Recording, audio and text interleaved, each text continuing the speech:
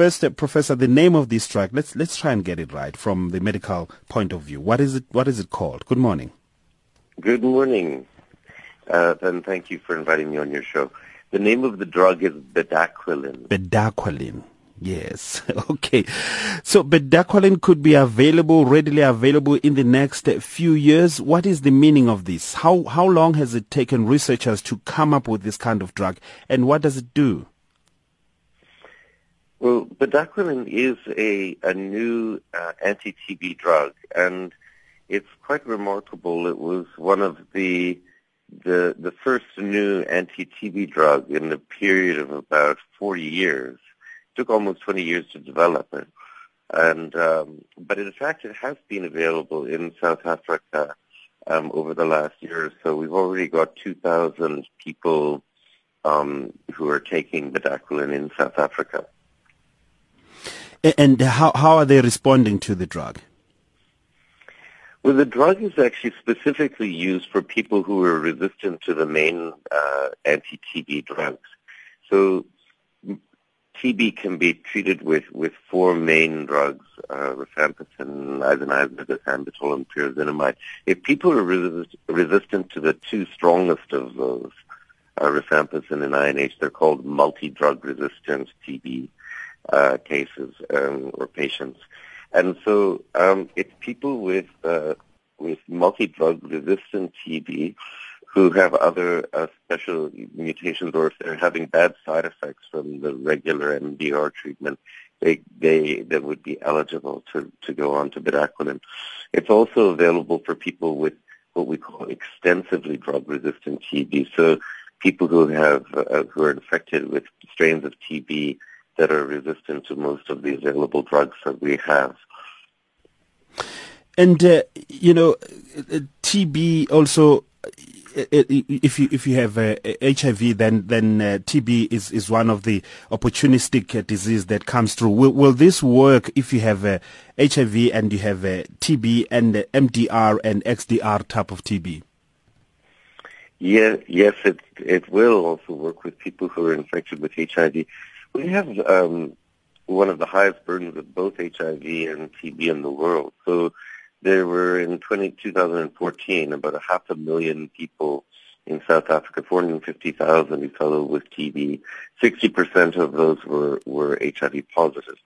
So we know that HIV, by depressing the immune system, makes people more likely to get ill with TB after they've been infected.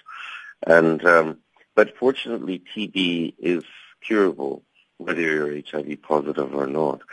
So our success rate for drug-susceptible TB, for the regular kind of TB, is over 80%, 82.4%. The problem with multi-drug-resistant TB is that the success rate is much lower. It's only about 49%. And then for XDR, it's as low as 20%. So that's why we really need these kinds of new drugs like Bedaquiline to try and improve the success rate for people who have drug-resistant TB. And so it's quite exciting that we've got a new drug in our armamentarium to be able to treat this very important disease. And Prof, when is it going to be available then to the people who have the first line of TB, not the MDR and XDR, and the affordability of this drug? Well, it's expensive, but considered by the Department of Health to be affordable. So it's about 10,000 rand for a 6-month course of treatment. But it used to be much more expensive than that, and of course we would like the price to go down further.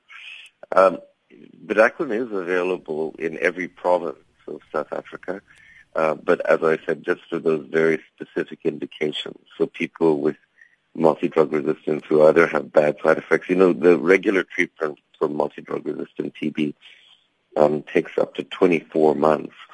But we can, with a Bedaquiline regimen, we can cut the amount of time down to about 9 months for treatment of MDR TB.